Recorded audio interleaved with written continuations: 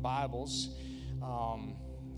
We've been doing a lot from Capitol Hills. We've been having people teach us from the screen, which is very normal here. But today we have a really big honor and gift and privilege to have somebody come and preach to us who, in my opinion, exhibits both boldness and vulnerability, courage and humility, reality and empathy in a way that is just really unique and really impactful in the way that this man delivers the word, because I know that he believes it because he's lived it and he's seen the King of Kings show up in his life in beautiful ways, even through the hard times.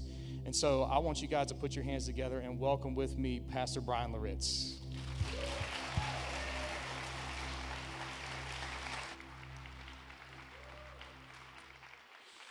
If you have your Bibles, I want you to meet me in James chapter 4. We're going to look at verses 13 through chapter 5, verse 6.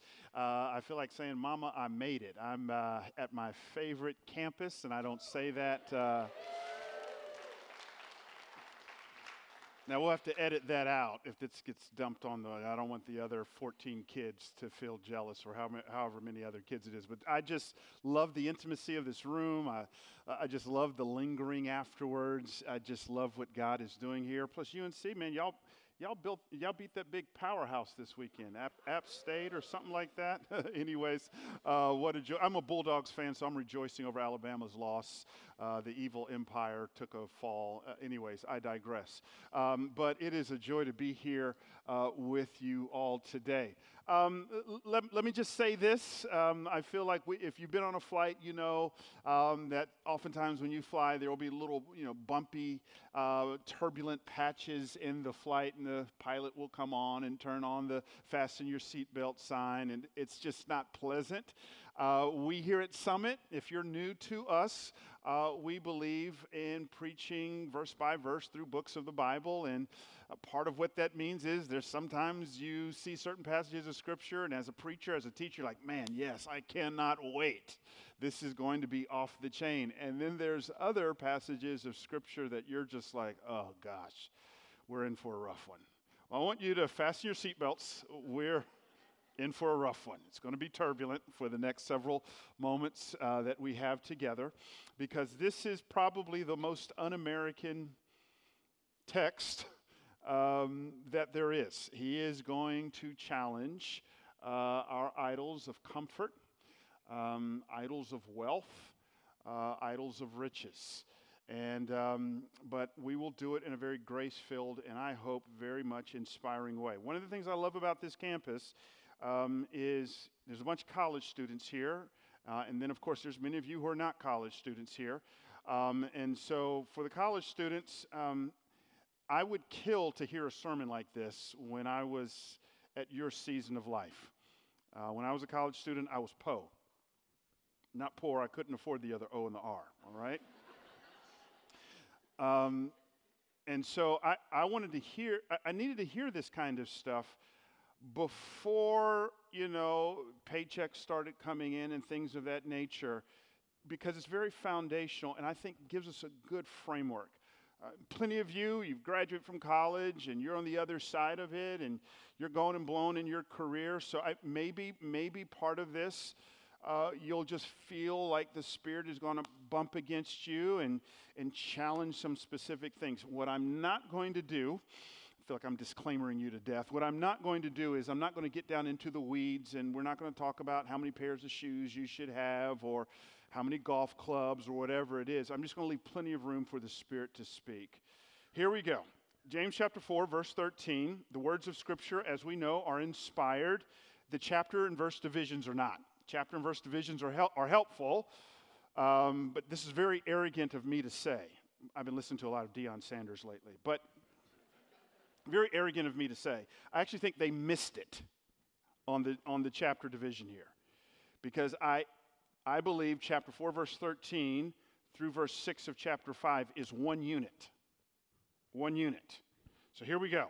Come now, you who say, today or tomorrow we will go into such and such a town and spend a year there and trade and make a profit, yet you do not know what tomorrow will bring. What is your life? For you are a mist that appears for a little time and then vanishes. That's sort of like the dew in the morning. You walk out, you see the dew, it's wonderful, gone. He says, that's your life. Wow. Instead, you ought to say, verse 15, if the Lord wills, we will live and do this or that. As it is, you boast in your arrogance. All such boasting is evil. So whoever knows the right thing to do and fails to do it, for him it is sin. Notice how verse 5 starts. Verse 5 starts the same way as verse 13, which makes me say it's the same unit. Come now, you rich. Weep and howl for the miseries that are coming upon you. Your riches have rotted, and your garments are moth-eaten. Your gold and silver have corroded, and their corrosion will be evidence against you, and will eat your flesh like fire. You have laid up treasure for the last day. My goodness! Behold, the wages of the laborers who mowed your fields, which you kept back by fraud, are crying out against you, and the cries of the harvesters have reached the ears of the Lord of hosts. You have lived on the earth in luxury and in self-indulgence. You have fattened your hearts in a day of slaughter. You have condemned and murdered the righteous person. He does not resist you. God, would you give me grace, both in what I say and in how I say what I say? I don't ask you for a balanced sermon. I ask you for a sermon that is faithful to your word. And so, Lord God, would you take this very direct charge that James gives, and would you apply that to our lives by the power of your Spirit? And would you just show us where we are out of alignment with your word? This text has nothing to do with the amount of zeros in a person's bank account. It speaks to all of us, no matter what our socioeconomic status may be. And so, Lord God, challenge us. Change us. May your gospel be clear. It's in Jesus' name I pray. Amen. Recent study came out that said depression is on the rise. Depression and anxiety are actually going through the roof among college students at elite universities. Now, this kind of trips me out because I would think depression and anxiety would be on the rise, not on those who got into the elite universities, but on those who didn't make it in. The studies show that, no, depression and suicide, it's on an uptick among college students in elite universities. There's a New York Times article that came out some years ago talking about this study, and they profiled a college student, a woman by the name of Catherine DeWitt. Catherine DeWitt grew up in the Bay Area, in San Mateo to be exact, and her mother was an educator, and from the time she was a little girl, her parents just kind of put their cards on the table and just said, hey, we really want to see you go to an elite school. And so they put her in the right kind of elementary schools and middle schools and, high schools, and she did all the right extracurricular activities so she could pad her educational resume, and she applied, and lo and behold, would you know it, she got in to an Ivy League school. Catherine moves out east, goes to the Ivy League school, and she just kind of chronicles her daily existence. She gets up early in the morning. She studies really hard. She has to actually get a job, do a little work study kind of program, and she does that, and she does these classes and studies and studies and studies, and is just kind of going and blowing, and then all of a sudden it happened. She failed her calculus midterm exam. It's the first time she'd ever failed anything in her life. And when she got the grade, all of a sudden, she was contemplating suicide. It's interesting. She says this in the New York Times article. Will you look at it with me on the screen? Catherine says, I had a picture of my future. And as that future deteriorated, I stopped imagining another future. The New York Times article would go on to say, the pain of being less than what she thought she ought to be was unbearable. The only way out, she reasoned with the twisted logic of depression, was death over one failed grade. Now, how do you go from failing a test, and I get we would all be sad, and I get sadness, but how do you go from failing a test to contemplating suicide unless the grade on the paper was more than just a grade on a piece of paper, unless it was a part of your identity? Now, this means everything in the world when we come to our text. Some of you are like, man, what in the world does a girl being depressed at an Ivy League school have to do with our text? And I thought James is just talking about the rich and the wealthy, and he's talking about so much more. it's real easy to, on the surface of things, just go, oh, okay, James is railing against the rich, and so, man, this is kind of my opportunity as a preacher to kind of wield my Bible as an Uzi and to just blast away on the rich and the wealthy. That's kind of become very in vogue, even in churches to do, because oftentimes we make the assumption that to be wealthy is at the same time to be ungodly. And I'm like, what Bible are you reading? There are plenty of wealthy people in the Bible who loved God, and when we get to heaven, if there is such a thing, we'll be seated much closer to Jesus than I ever would.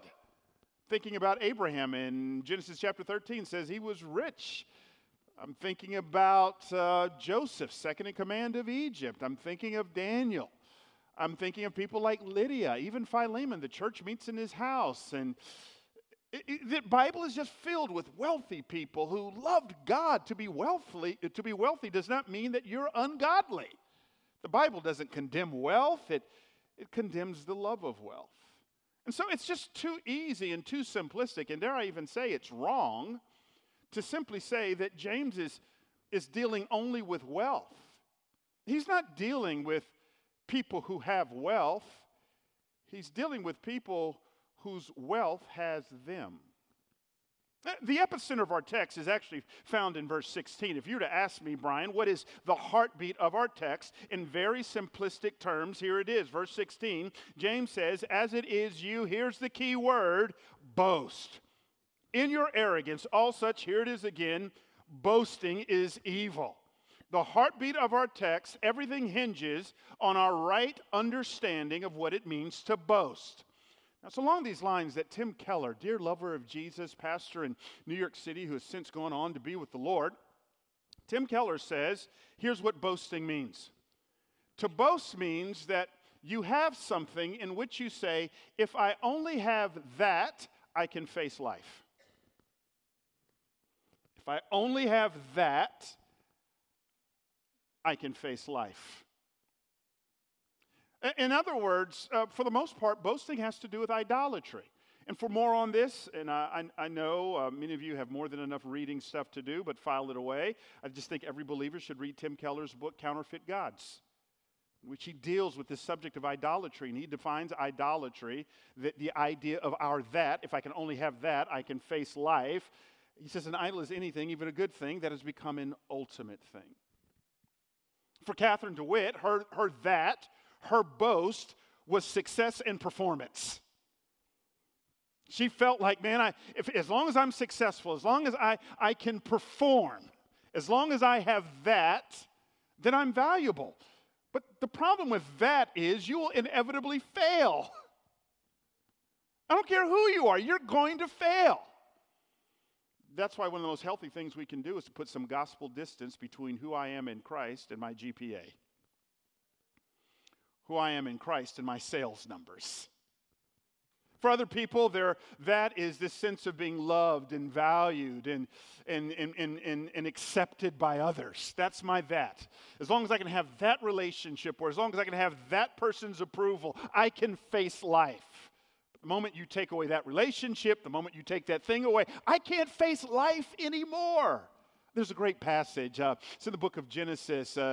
Jacob and his wife Rachel, they're having problems having kids, and Rachel says to Jacob, give me kids or I will die. Wow. I think we would all say that the desire to have kids is a godly desire, but when you add the or I will die part, now we've tapped into something a little deeper and problematic. See, in that culture, for a woman, unfortunately, my sense of value and acceptance was based on a woman's ability to reproduce and have kids, especially male kids. So what is Rachel saying when she says, give me kids or I will die? She's saying, if I don't have that, I can't face life. And that's some of you. Some of you don't know how to be just by yourself. You have to go from relationship to relationship to relationship. Others of you, you are uber sensitive. The least little critique, the least little word of correction, people have to tiptoe around you because what people think has unfortunately taken an elevated place in your life. It's become your boast. You're that. So you need to put some gospel distance between what other people say about you and what God says about you. Third, and I can go on forever, third kind of that is money. In fact, that's exactly what James is dealing with here. James is talking about the rich, not just in general, but he's talking about the rich who money has become an idol in their life. It's not just that they have it. Again, it has them. It's their that. It's my identity. It's more than just having the stuff. It's the stuff having me. It's interesting, in a recent study, they also talking about depression and anxiety, they said in the workforce, the two major industries that has the highest level of depression and anxiety are the finance industry and the medical industry. By the way, the two of the highest paying industries out there. And they conclude in this study that more often than not, people decide to become a doctor or people decide to get into the financial industry, not out of a deep sense of purpose or call, or to use the Latin vocatio from which we get the English vocation, but people choose these kind of industries. Many do, not everybody, but people choose them out of a sense of money. So what happens? I choose a profession, not out of a sense of call, but out of a sense of money. I start making the money, and I learn pretty quickly money doesn't satisfy. Then I'm depressed. What's your that? What's that thing in your life that if you don't have that, I can't face life? Here's where we're going today. The Bible is clear. The Bible wants you to have that. In fact, it's impossible to get through life without a that. It just wants you to have the right that. So what James is going to do in our text, he's going to deconstruct a very common that, riches. And he's going to show us, or the Bible's going to show us, where our true that should be placed. As we come now to our text, the thing I love about James is James is one direct dude. He doesn't, you don't have to guess what he's communicating.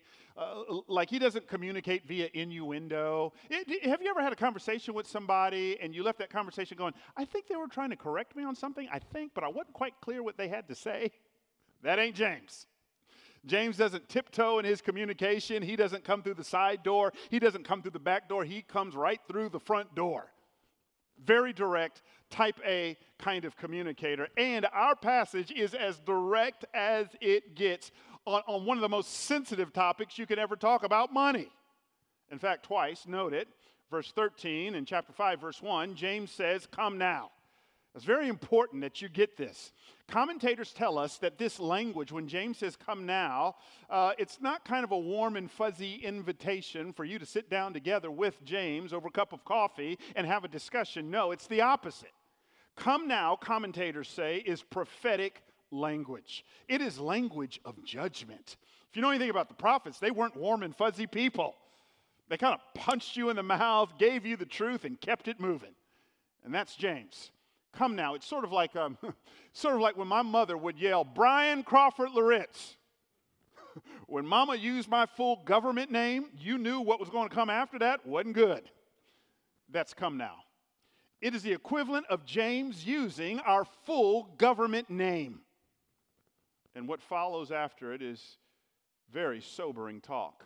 Look again with me at verses 13 to 17. He says, come now, you who say today or tomorrow we will go into such and such a town and spend a year there and trade and make a profit. Remember, James is writing to ethnic Jews who have recently converted to Christianity. And these ethnic Jews who have recently converted to Christianity, some of whom are a part of the Jewish bourgeois.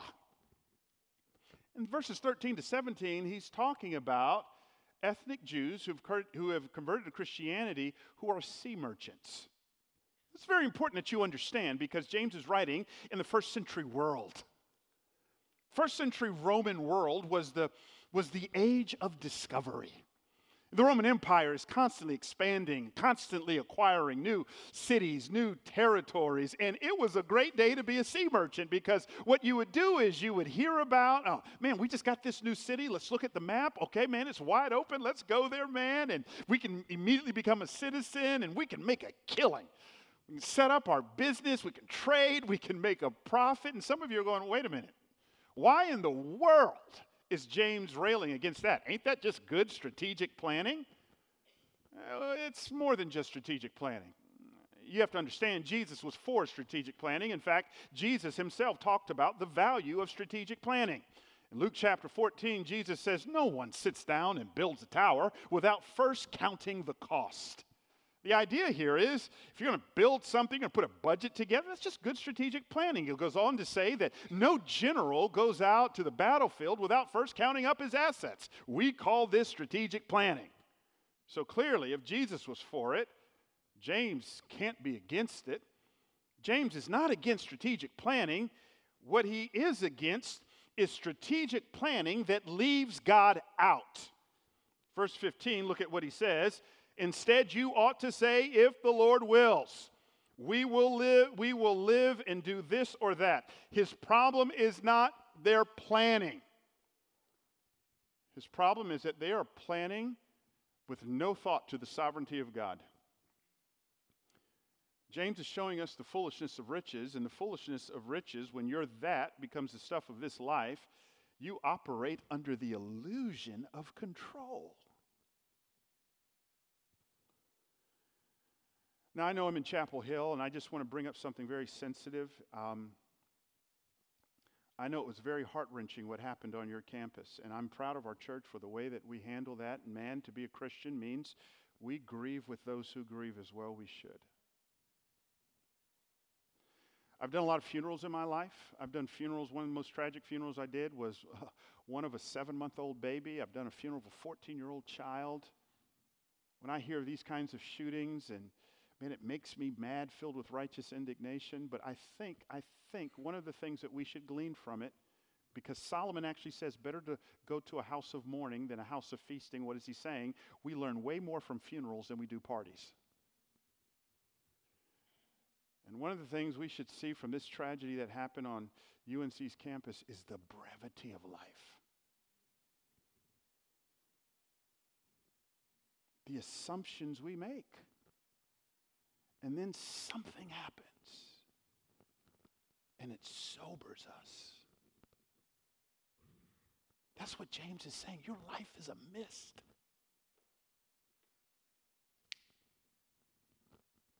You don't have as much control as you think you have.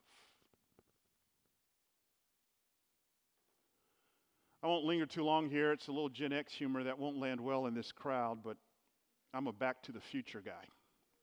I didn't think that would connect. My kids loved it. I introduced it to them early on as part of their spiritual formation process in my life. You ought to check out Back to the Future. It's a great trilogy of movies that has a horrible message. You know what the message of Back to the Future is? The climax of Back to the Future, the professor tells the protagonist, Marty, in the third part, he says to him, you control your tomorrow. You control your future. James says, no, you don't. You know how many obituaries there are of people who had wonderful plans and are gone? God wants us to have that. He wants us to have a boast. But our boast is not in the stuff of this life. It's in Him. That's why God would say to the prophet Jeremiah, look at it with me in Jeremiah 9, let not the wise man boast in his wisdom, let not the mighty man boast in his might, let not the rich man boast in his riches, but let him who boasts boast in this, that he understands and knows me, that I am the Lord who practices steadfast love, justice, and righteousness in the earth, for in these things I delight, declares the Lord. Writing to the Galatians, Paul continues this. But far be it from me, Paul writes, to boast except in the cross of our Lord Jesus Christ, by which the world has been crucified to me and I to the world. You see what the Bible is saying? It's impossible for you to go through life without a boast. Have a good one. And there's only one good one. It's in me. It's in the Lord. It's in Christ. Because there's coming a day when God will say, give me back my breath. You are a mist, and we shall behold him face to face. Make him your that. Make him your that. So what does this mean? I recently saw a documentary on Netflix called Take Your Pills. I don't know if you saw it. It's about anxiety. And they're talking about the rising levels of anxiety here in our nation. It's interesting. They said anxiety is the body's alarm system, alerting you that there's trouble. But in this documentary, they said the problem with our society is we are medicating the symptom, but not dealing with the problem. Parenthesis. Take your medicine. Take your medicine. But the problem is, underneath the anxiety is just an indicator light. Oftentimes, not every time, but oftentimes, us not dealing with our lack of control. So what's the cure? Jesus in Matthew 6 says 3 times, therefore I tell you, do not be anxious, do not be anxious, do not be anxious. And he threads in that whole text on not being anxious. Look at the birds of the air. They neither sow nor reap nor gather into barns. He says, consider the lilies of the field, how they grow. And yet not even Solomon in all of his glory was arrayed like one of these. His whole point is, if God can take care of lesser things like birds and lilies, how much more so will he take care of you who've been made in his image? So what does this mean? When God is my that, I don't operate under the illusion of control. I go from control to submission. I live open-handedly. If I fail a test, yeah, I tried really hard, but that doesn't define me. If I lose my job, yeah, I might be rattled and sad, but that doesn't define me. My boast is in him.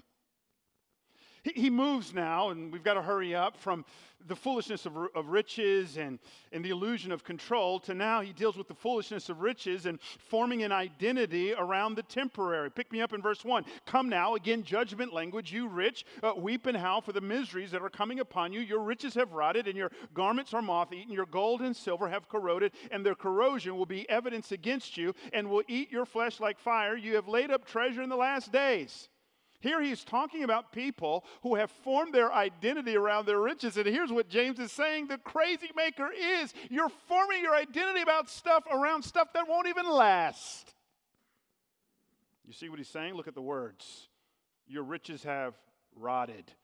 Your garments are moth-eaten. Your gold and silver have corroded. You're putting your identity in stuff that won't even last. So imagine I came to you one day and I said, I've got the mother load of an investment opportunity for you. You get excited. You lean in. Tell me about it. I'm like, man, this is guaranteed to increase your money 1,000-fold. Your eyes get big. Tell me about the investment opportunity. I said, man, they're building this ship. It's well constructed. They're even saying about this ship, God can't even sink this ship. It's going to be a fast ship. It can sail across the Atlantic Ocean in record time. You talk about the accommodations, first class, unlike any you've ever seen in your life. You're like, sign me up. I'm all in. Right before you kind of cash at me the money, you say, by the way, what's the name of the ship? I said, it's called the Titanic. Of course you're not going to invest, because you know that thing's going to end up in the bottom of the ocean. In the same way, why are you looking to form an identity around possessions and bank accounts, homes, cars.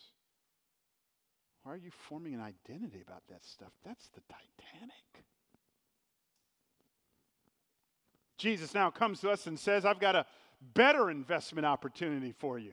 In fact, when James talks about in our text, and as he ends towards the end of verse 3, you have laid up treasure in the last days, I think James is thinking of his brother, Jesus Christ. I started calling him half-brother. You get what I'm saying. He's talking about what Jesus Christ said on the Sermon on the Mount when he says in Matthew 6, do not lay up for yourselves treasures here on earth where moth and rust destroy and thieves break in and steal. But lay up for yourselves treasures in heaven where neither moth nor rust destroy and thieves do not break and steal. For where your treasure is, there your heart will be also. He's saying the way that you relinquish control on riches, the way that you go to war with making riches your that, is you're a person of radical generosity when it comes to the kingdom of heaven. You all know this to be true. There's just no comparison on the return of investment that you get in giving to God's kingdom compared to the kingdom of this world. Don't take me to mean that you shouldn't save. Of course you should save. Of course, you should think about retirement. Of course. Don't take this to mean you can't have nice things. We get that. But if you were to ask me, Brian, what's been the best use of the money that God's entrusted to you in your life, man, I'd point you to a couple of churches that that Corey and I have given significantly to help launch. Churches like Renewal Church in Chicago or Redemption Church in the heart of San Francisco. I was just there a couple of days ago. Man, I'm just seeing this thriving church where hundreds of people are coming and people are coming to faith in Jesus Christ. And if you were to just say, man, compare that to your closet, the stuff that you have, there's no comparison. I've done a lot of funerals. I've seen a lot of crazy things. I've never seen a U-Haul truck at a funeral. The Egyptians tried it. Foolish. Naked you were born into this world, naked you will return. When I die, my wife will shed a few tears until she starts thinking about that life insurance check that's coming, and she has specific instructions on what she can and can't do with it. You cannot spend it on the next dude. I will come up out of this bad boy. I digress. Let's finish. James moves from the illusion of control to forming an identity around it. And finally, he talks about the foolishness of riches, and that is ignoring eternal accountability. Here's James. He moves from wealthy sea merchants to now wealthy landowners. What was common in the first century world is the people who worked the land often didn't own the land. They were kind of the day laborers. I remember living in California for some years, and what was really popular is you'd see these day laborers. They would show up, many of whom would even be undocumented, and then the contractors would show up in the pickup trucks, and the day laborers would get on the back of the truck, and at the end of the day, they would need that money in order to feed their families. They didn't even live paycheck to paycheck. They lived day to day. So what's going on here in this text? It's similar. The rich own the land, the laborers are working the land, and they're not paying them what's their due. Now, as we end, this is the strongest thing I will say to you. You know what James is teaching here? When your that becomes the stuff of this life, especially riches, you will inevitably participate in injustice. Wait a minute, Brian, I'm not defrauding anybody. Yeah, I got people who come by and clean our house, but I pay them. What are you talking about? Hear the words of a very well-known theologian. His name is John Calvin. John Calvin says, God has not appointed gold for rust, nor garments for moths, but on the contrary, he has designed them as aids and helps to human life. You know what he's saying here? The primary means in which God takes care of the poor and blesses other people is you. You are the hands and feet of Christ. What that means is God never blesses you just for you. But when God gives you the tangible blessings of life, a portion of them is meant to be passed on to others. But instead, when I close my hands, James actually says, and live in self-indulgence, I commit injustice,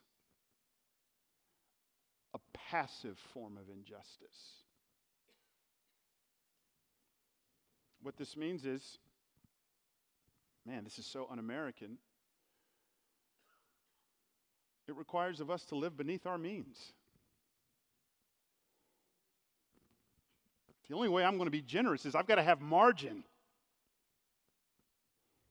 I can't do the typical American thing.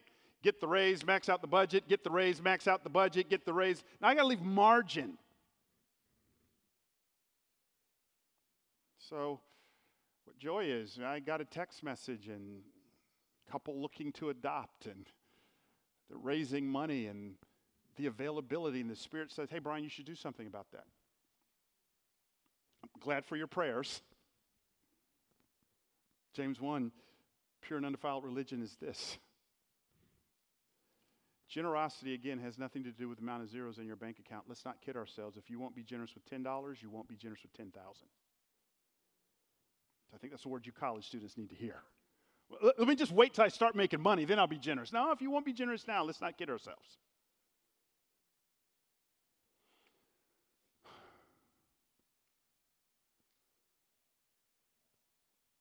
Some years ago,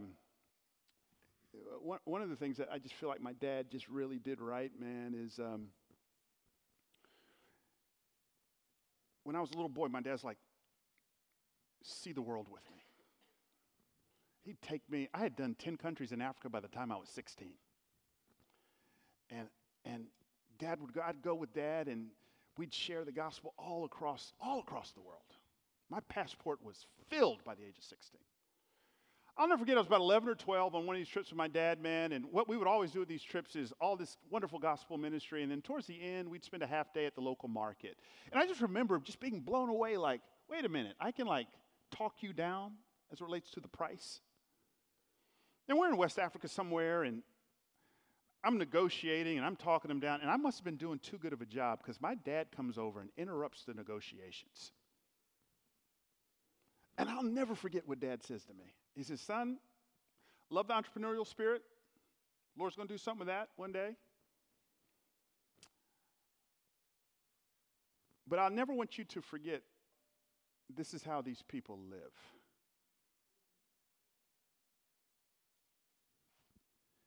The point of that story is not to say I was committing an injustice. I don't think I was. And I don't think Dad was calling that out at me. The point of that story is, every time since then that I'd go to any kind of a market or deal with any kind of a street vendor, there's Dad's voice in the back of my mind.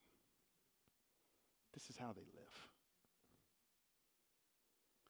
The point of this message is not to say quit your country club membership. It's not to say you can't buy anything. It's not to say get rid of your house. God may call you to that. I'm not getting down into those weeds. What I am saying is, Dad's voice should be in the back of your mind. There should be a tension that we feel. And it's a good one.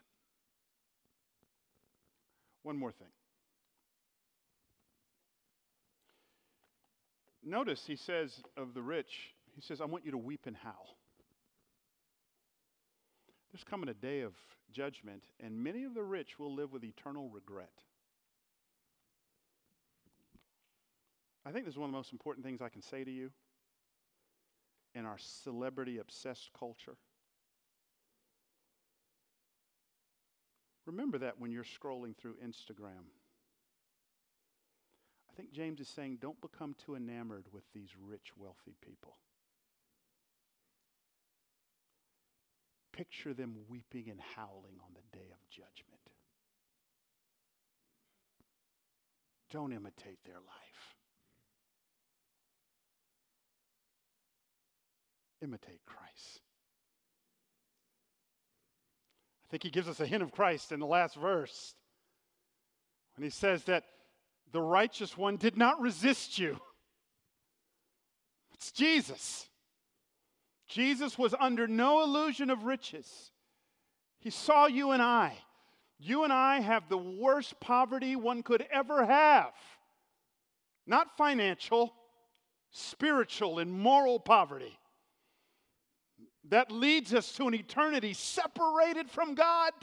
We had no hope. We could not pay off our debt. But the Bible says of Jesus Christ that though he were rich, yet for your sake he became poor, so that we by his poverty might become rich.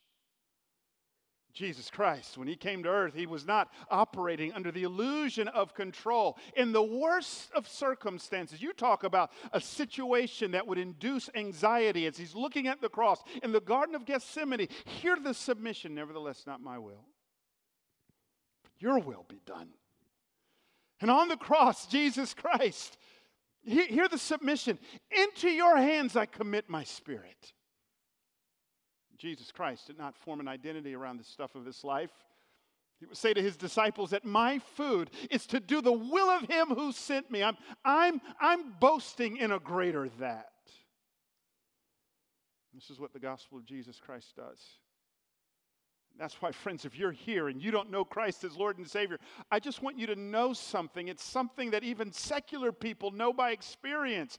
This life will never scratch you where your soul itches because your soul is eternal and it can't be satisfied by the temporal. The gospel, it brings satisfaction because it's not rooted in this life. It's rooted in the life to come. So, Father, we thank you. A bumpy ride for sure. Turbulent sermon. James is nudging against how we've been culturally formed and the messages of this culture that bombard us daily. TV, media, social media. That beckon us to form our identity in the stuff of this life.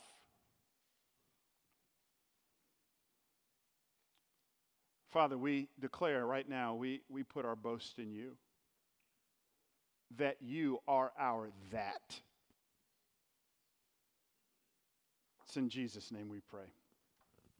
Amen.